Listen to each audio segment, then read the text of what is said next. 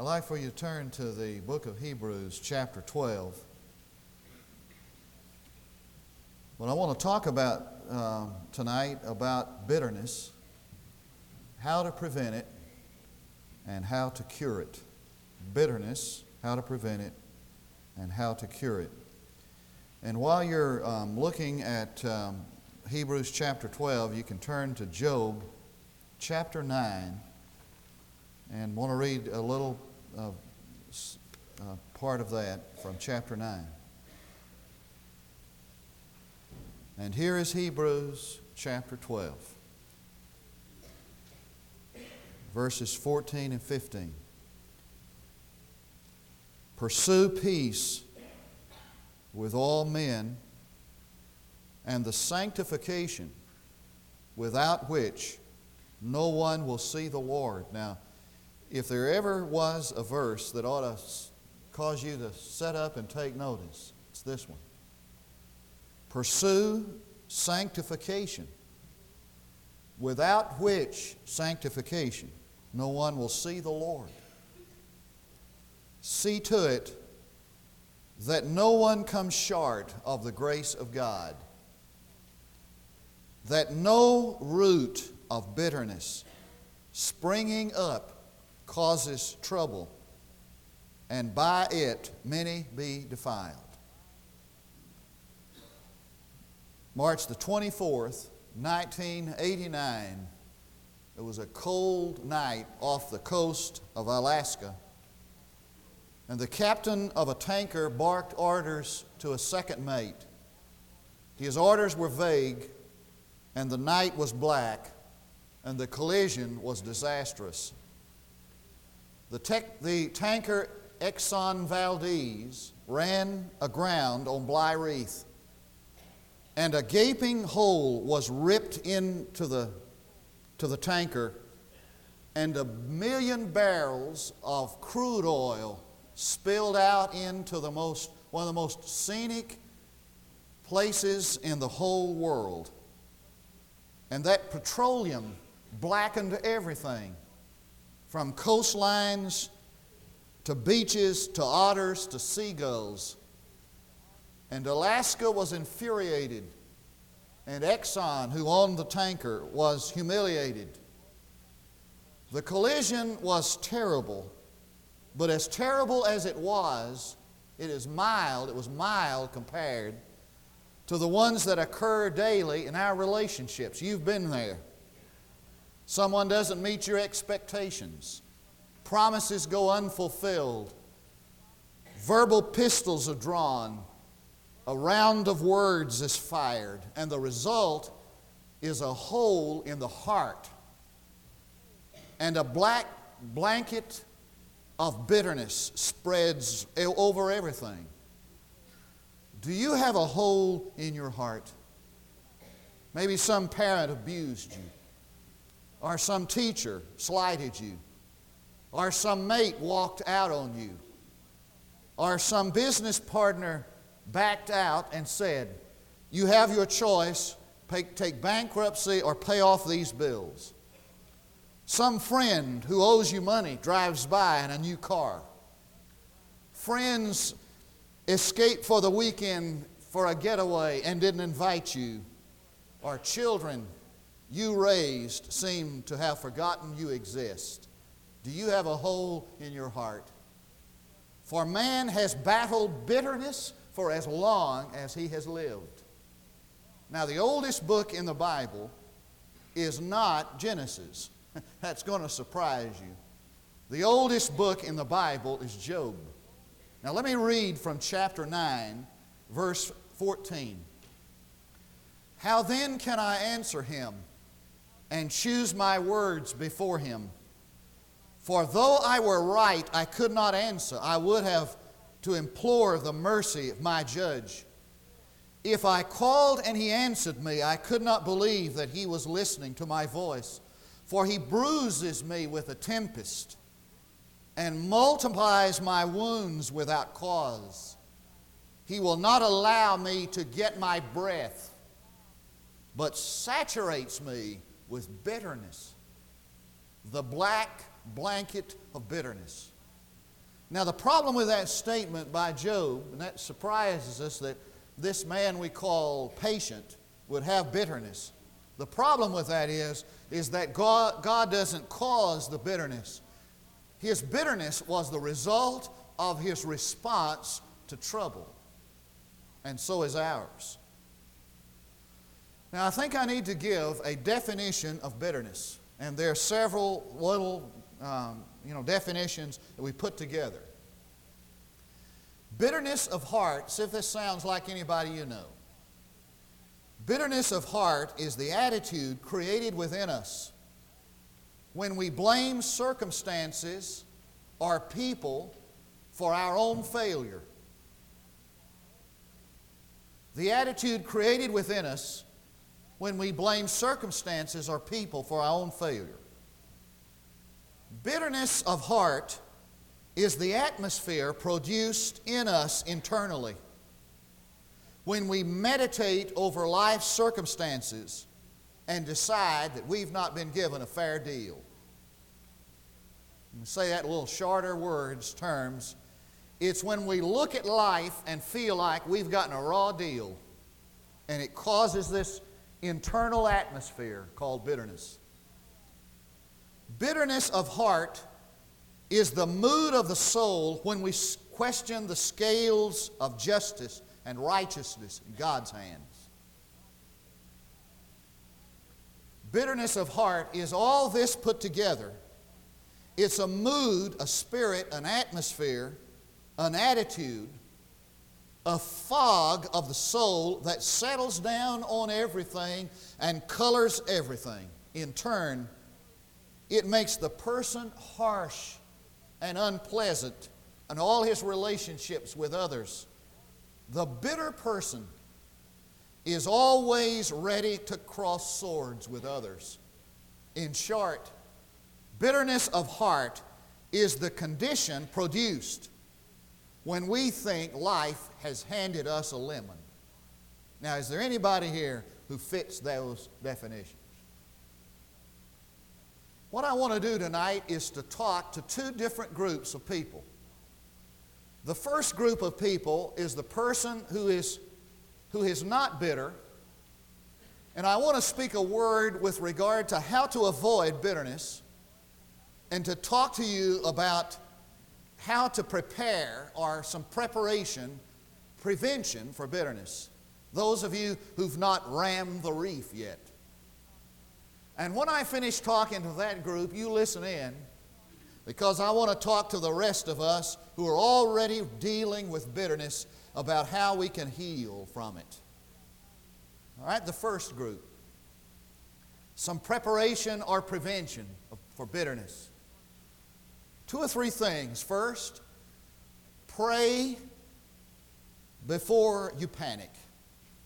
Prayer before panic. Now, this is what I mean by that. I'm going to use some alliteration, kind of use it so it'd be easier to remember to jot down. Make sure that your relationship with God is such that when the rope breaks, as Stephen Brown calls it, or the bottom falls out, or the crisis comes, you will have built up a foundation of faith. I call it being prayed up.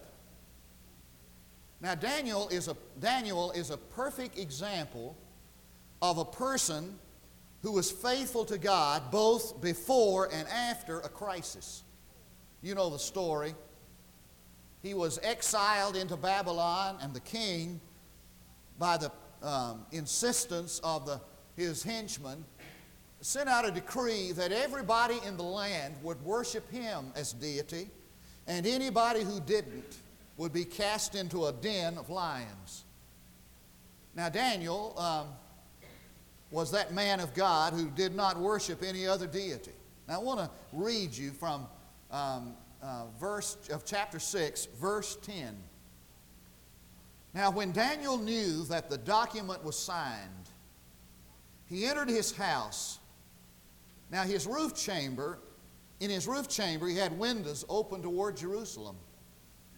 And he continued kneeling on his knees 3 times a day, praying and giving thanks before his God. Here's the kicker. As he had been doing all along. Now what it says is this, that even though this man whose life spanned the 70 years of exile when the Babylonians took the Jews in exile in Babylon and had every reason to be bitter, but during this period of time he prayed often and he prayed long. And when the moment of crisis came, he was prayed up. Now the story of Daniel being thrown in a lion's den and the lions weren't hungry, the story is placed there not to tell us how God delivers his people. That's not the purpose of that story. The purpose of that story is to show us how we are to respond in the lion's den. That is, how we are to respond when trials come. And what he's saying is this, that a person who has developed in his own devotional and prayer life a relationship with God that is so deep and meaningful, when the rope breaks or the bottom falls out or the crisis comes, he's tough enough for it. All right, secondly, there must be knowledge before need.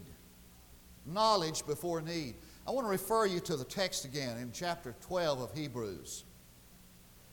Pursue peace with all men and pursue sanctification. Now that word pursue is an interesting word in the Greek language. It means to make a diligent quest and search of truth.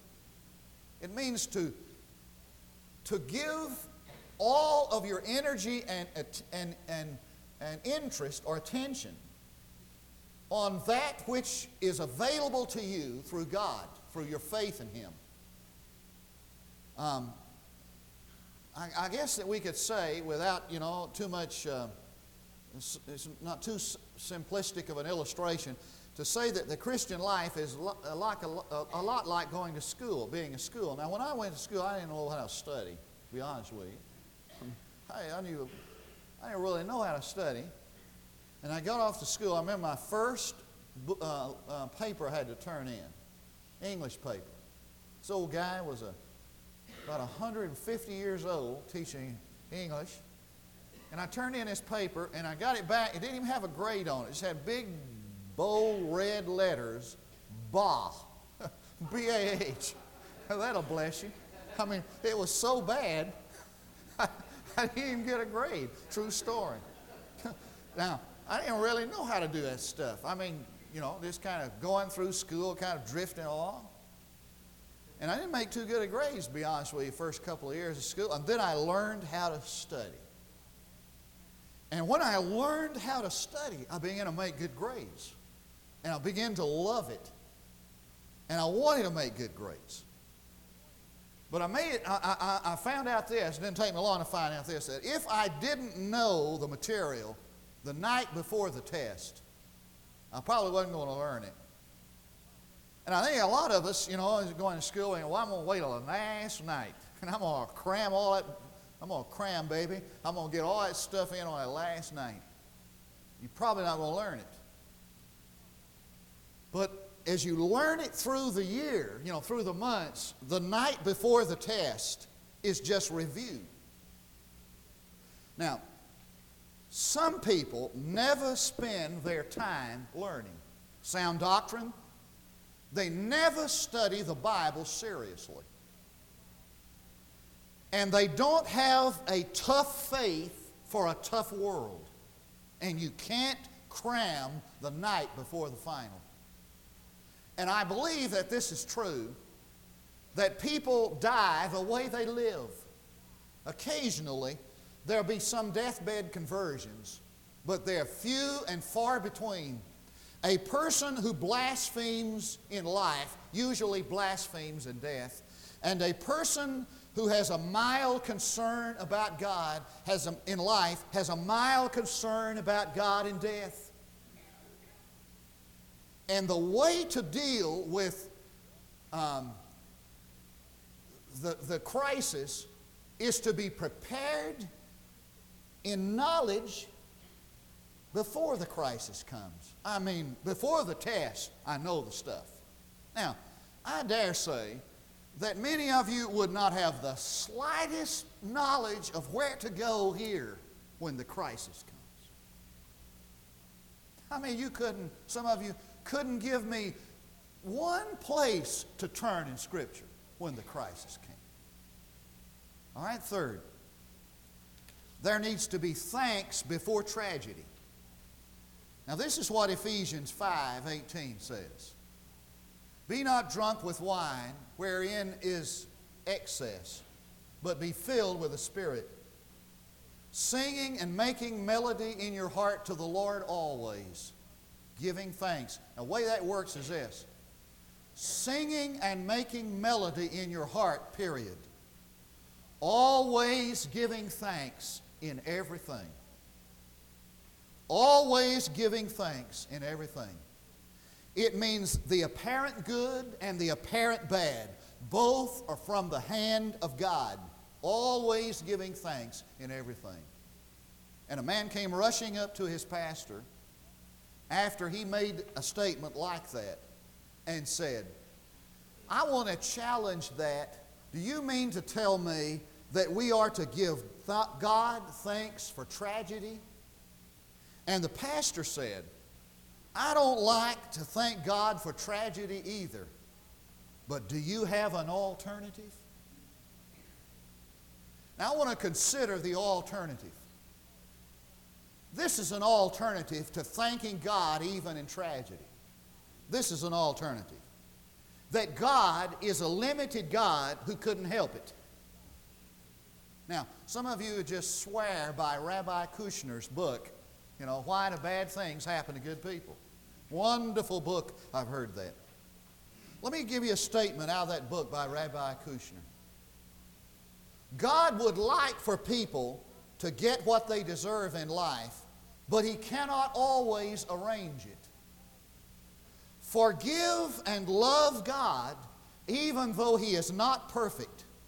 Some things God does not control. End of quote. Now, do you like that book as well as you thought you did? What Rabbi Kushner is saying is that the alternative to giving thanks in tragedy is that God is a limited God who's allowed this life to get out of control. Or God is a monster and we should rail at Him. Or God is basically good but helpless. The only alternative to that is that everything comes through the hand of God and should be received with praise and thanksgiving. Now, learn to thank God before the tragedy. How do you do that? Well, you thank Him for the little things. You thank Him for the late appointments and the crying babies and the angry husband and the burnt toast. And when you begin to develop that kind of style, you establish a hedge against bitterness. Prevention. Now the other group. When you are already rammed the reef, how can I get over this bitterness? I think there are 3 or 4 things, and these are pretty simplistic, but, if you got something better, we'll let you take over. Number 1, recognize the effects of bitterness. Recognize the effects of bitterness. Verse 15 of our text says, see to it. That word means to look diligently. This is serious business. Bitterness infects anyone who comes in contact with a bitter person, and it will kill you and others. Swiss psychiatrist James Mallory said, many of us have an emotional hall of shame.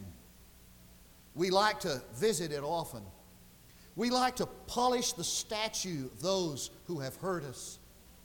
we like to mull over those instances when we have been treated unjustly. End of quote. There's a certain tribe of Polynesians who hang the shrunken heads of their defeated enemies at the door of their hut. Now, why have they got these grotesque-looking skulls hanging on the door of their hut? To tell one generation after another that they should remain angry at their enemies. Some of us have hung the heads of our enemies on the walls of our mind so we can stay angry. That'll kill you. Secondly, confess the tendency you have toward bitterness. Confess the tendency you have toward bitterness. Now, somebody said, I've made a hit list. I may be on that, by the way. I made a hit list. He said, I decided I was going to put on a list everybody that had hurt me or had caused some harm to me or created an injustice. He said, I put their name on a hit list. And I put on that hit list the instances that have made me angry and bitter. I got my own hit list, he said. And he said, I decided I was going to put this hit list somewhere I could see it every day. Here's the kicker. He said, I determined that I was going to confess every name on that hit list and pray about it to God. And he said, as I begin to confess these experiences, these feelings, these thoughts, all of a sudden that hit list began to shrink. Amazing. And I began to scratch these people and incidents off. Number 3, exercise relinquishment. Let them go. Now, let me just pause for a minute and talk to you a little bit about what's in the sciences. The people who study the science of the mind talk about these actions of closure, they call it. Actions of closure.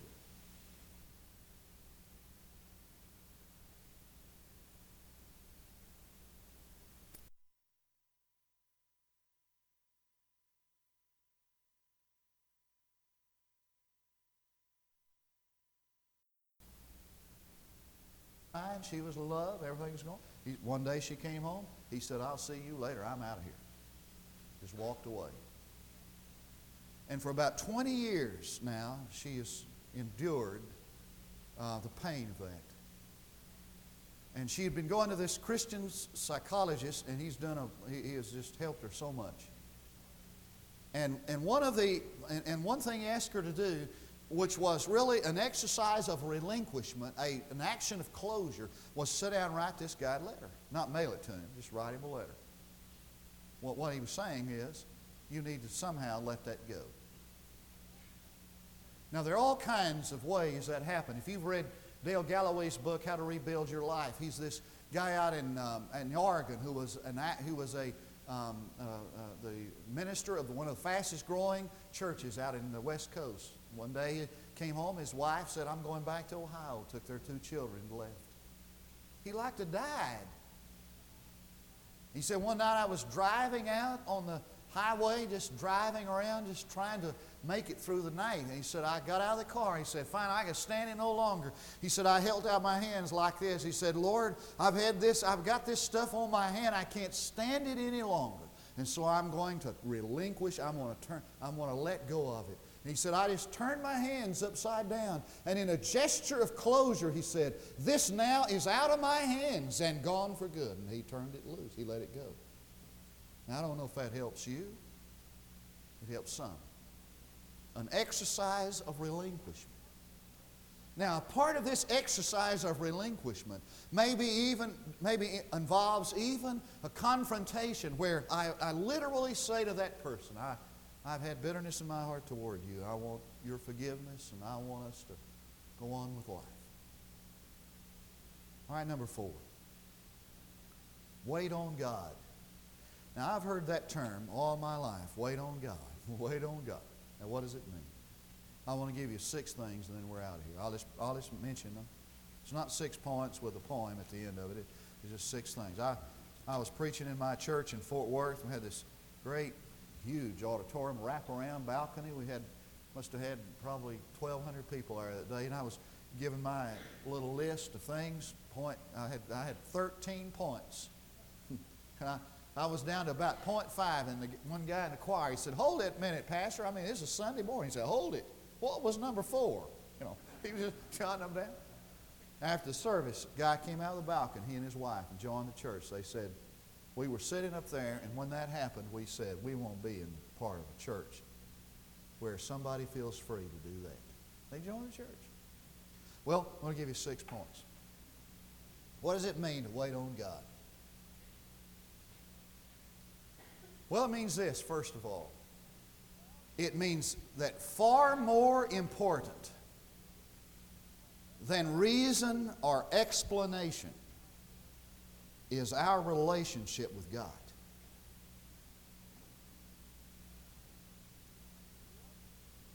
He loves us too much to hurt us. And no matter how much He may permit us to be hurt, He's too wise to make a mistake. And what matters is not why this happened or explanations for it happening. What matters more than that is our relationship with God, and that must not be, nothing must affect that. Wait on God. Number 2. God owes us no explanation. He owes us no explanation. The amazing thing is that we try to give people explanations so we can protect God. I'm here to tell you, God owes you no explanation. You owe Him your complete love and trust. Number 3.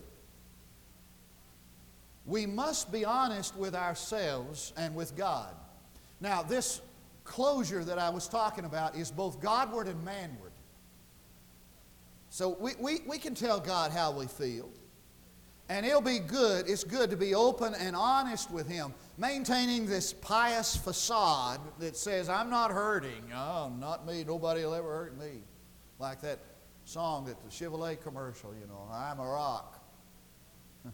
Nobody ever bothers me. Baloney. Number 4.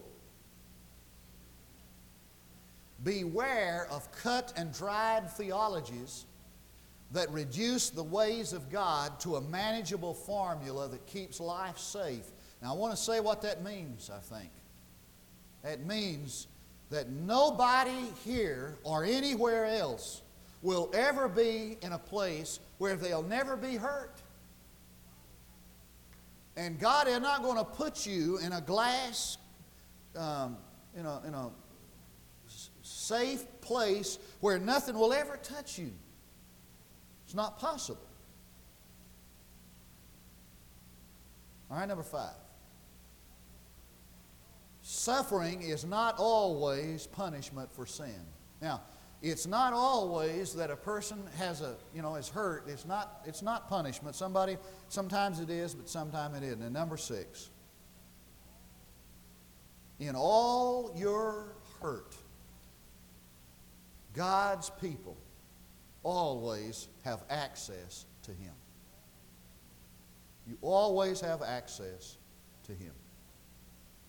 In his delightful little book, Inward Whole, Christopher Marley writes, I had a million questions to ask God, but when I met Him, they all fled my mind, and it didn't seem to matter. Now, I want you to turn back to the book of Job. I'll wind it up with this.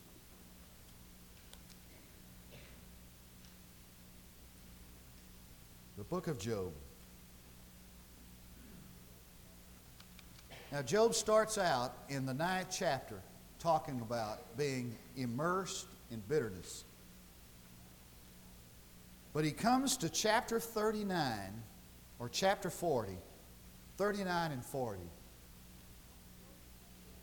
And what Job found out was not that he didn't find any answers. I mean, there are a million questions in the book of Job. Somebody said that there are 300 questions in the book of Job, most of them asked by Job himself. But the real issue is not getting these answers. The issue is discovering what God is like. And so he comes to the 40th chapter and says, "Then Job answered the Lord and said, Behold, I am insignificant. What can I reply to thee? I lay my hand on my mouth." I'm not going to say another word. I'm not going to ask another question. Once I have spoken, and I will not answer even twice, and I will add no more. Now I want you to turn over to the last chapter. "I have heard of thee by the hearing of the ear, but now mine eye sees thee. Therefore I retract and I repent in dust and ashes." And what Job is saying is this: I'm not going to argue with God nor demand answers from Him. I'm going to put my hand on my mouth, for all I need is a new vision of God. And when I have that new vision of Him, that's all that matters. You see, we don't need answers or explanations for our pain, our hurt. We just need a vision of Him. Let's pray together. Our Father, we pray that we will not come short of grace. That we will not fail to experience all the love and acceptance that God has for us. And that we'll not come short of grace in our treatment of others, and thus fail to be what we were created to be through Jesus Christ our Lord. There are 3 invitations. That invitation for you to receive Christ or join the church, commit your life to Him. While we stand to sing, we invite you to come.